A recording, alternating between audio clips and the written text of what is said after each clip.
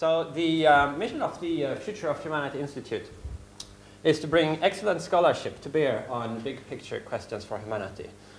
The underlying rationale here is that while academics do many different things and spend a lot of ingenuity and effort on many different topics, some of the biggest and most important topics are relatively neglected, often left to journalists or retired physicists or other people who do them on the side for fun. And it seems worthwhile that at least some people somewhere should actually try to apply the same standards of scholarship and analysis that one would expect in any other academic field to some of these really big picture questions for humanity. So that's what we are trying to do. There are, of course, any number of issues that connect in some way to the big picture for humanity. Perhaps the most important point of this slide are the 3 dots down here, which indicates that you could go on and creating many, many more slides like this. It's really sort of an unlimited scope for things one could dig into and study. So how do we do this? Well, we are a very small institute facing an indefinitely large and often intractable challenge.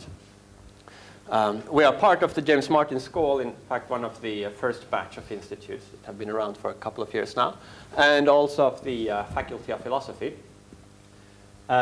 We are multidisciplinary, both in the composition of different people we have, and also each individual person in many cases have several strings to their bow. And we are unique. I think probably in the world there is no other academic research institute that is very similar to us. And also our work, as it happens, it turns out to be of intense interest to the general public.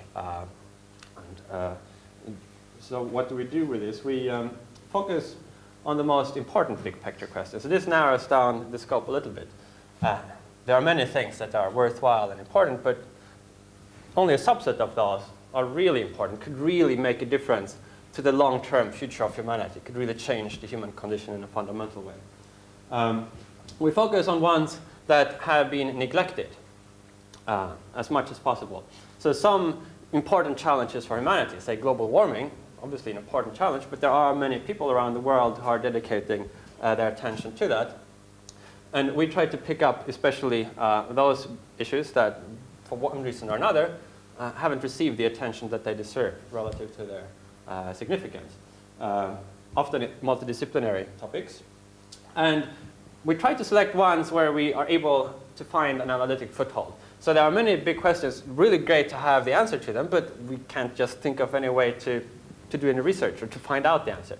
So we sidestep those and pick the ones where we actually have some idea of, where you can say something useful or do some actual serious work on it. So this kind of narrows down the field, and then further the ones where we happen to have the right expertise in the institute, or where we can find, as we often do, collaborators, either within Oxford or elsewhere in the world, that we can work together with.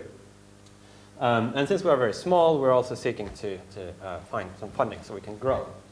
And as regards the media interest, or the public interest, we do communicate a lot with the media and with policymakers through various forums, directly with journalists. We're running a blog that has had a lot of visitors and so forth.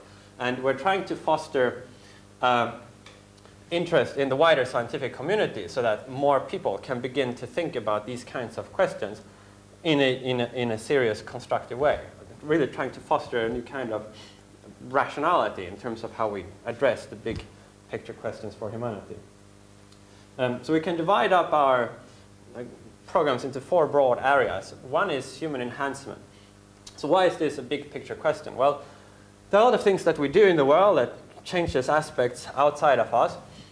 But so long as human nature remains unchanged, the ground rules of the game are still confined within a certain limits. Now, if you could change some of the things about human nature, that could potentially change a lot, both about our experience and about what we can do in the world.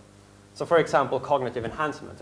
All the other technologies and all the scientific progress we have been made we have made through the ingenuity and dedication and attention and concentration and mental energy of different scientists.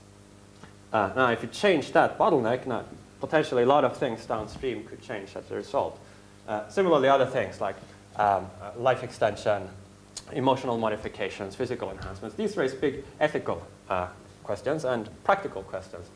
And addressing those is one of the things that we do.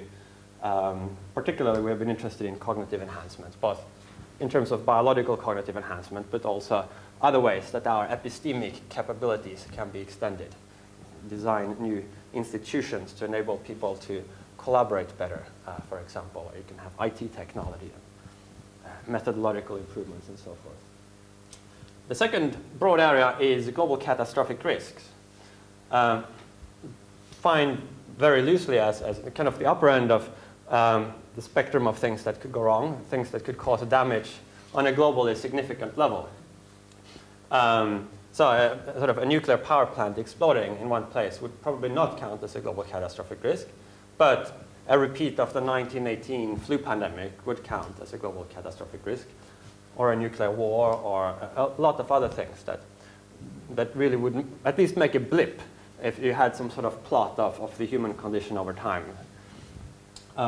We just come out with this edited volume here this summer, and we also had a big international conference on this. We brought together experts from different particular global catastrophic risk areas, perhaps for the first time, to actually address global catastrophic risks as a field.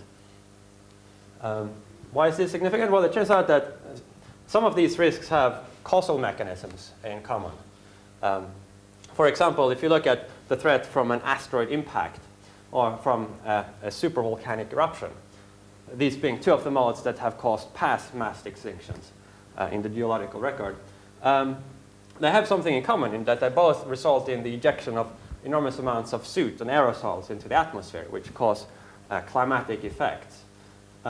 Those same mechanisms would also operate in the case of a large nuclear war. You have the nuclear winter scenario. Both of these have the same causal pathway, so it makes sense to study them and share insights between these different fields. Also, to be able to prioritize among different risks. You can't just study one risk. You've got to study them, and then you can compare how serious they are. So we can dedicate our attention to the risks that are really most significant. And some countermeasures to some potential risk scenarios might actually increase other risk scenarios. So in order to figure out what would even be a worthwhile path to pursue, you've got to think about how other risks might be affected by one intervention. So say the development of more effective surveillance technology could help reduce certain risks, say from terrorism, if law enforcement could monitor what is happening better with small cameras everywhere or cyber surveillance. And it might also raise the probability of certain other risks, like of totalitarian regimes arising and so forth. The third broad area is rationality and wisdom. And broadly speaking, this is methodological challenges that arise when thinking about these kinds of big picture questions. And this is really important because the main thing that we're trying to do different is to apply a slightly higher level of critical reflectiveness and analytical rigor to thinking about these questions than is normally done. And it's very difficult for human beings to think carefully about these things. It's just the kind of thing that people tend to switch into a different mode rather than the careful figure out what the evidence say, what we don't know, assign probabilities, to some sort of more posturing mode where you have your ideological commitment and you're trying to stake out your territory and push your view. And so trying to develop better methodological tools and techniques for thinking about these things is quite a big part of what we are doing. And finally, future technologies. And again, we don't try to get the panoramic views of all future technologies within the next 10 years or anything like that, but rather we might do a focus study on some particular hypothetical future technologies which, if and when they came about, would have potentially revolutionary impacts on the human condition, and see if it's possible to actually say something useful on those. We've just completing a major technical roadmap on whole brain emulation technology, It's kind of one approach to artificial intelligence where you, in a sense, copy or reverse engineer parts of the human brain. So finally, future directions. For the next 2 or 3 years, we want to focus on sort of the core issue of the future of humanity, particularly the challenge of integration and of crucial considerations. There is always the fear, if you come up with some big idea of which broad direction should humanity be heading, should we try to accelerate technology and scientific development, or should we slow down, or should we do more of this or the other, that you might have a lot of good reasons for what you think we should be doing, but you might have overlooked one consideration, which is such that if you took that into account, it might totally reverse the direction you think we should be headed in. Call such a thing a crucial consideration.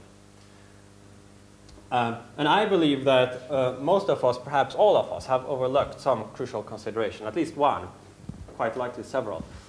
So in a sense, we are in this position of profound ignorance. We're sort of feeling our way around in the dark when it comes to these issues. So to think more about the epistemology and rationality and how do you act wisely under such conditions, we are pretty sure that there is some really critical thing that you have just forgotten to think about, or you haven't really realized the significance of. Some subfoci will be perhaps on the socioeconomic consequences of weak cognitive enhancers. So suppose you had like a pill that gave you 2 extra IQ points or something like that. If that was cheap and widely available, what would it do for the economy? Some stuff on the future of artificial intelligence, and a couple of other things here you can see. And we're also preparing some major funding applications. And we might go into those areas if they happen to be successful. So I just want to thank James Martin for support, and a couple of other sources have also contributed. Thanks.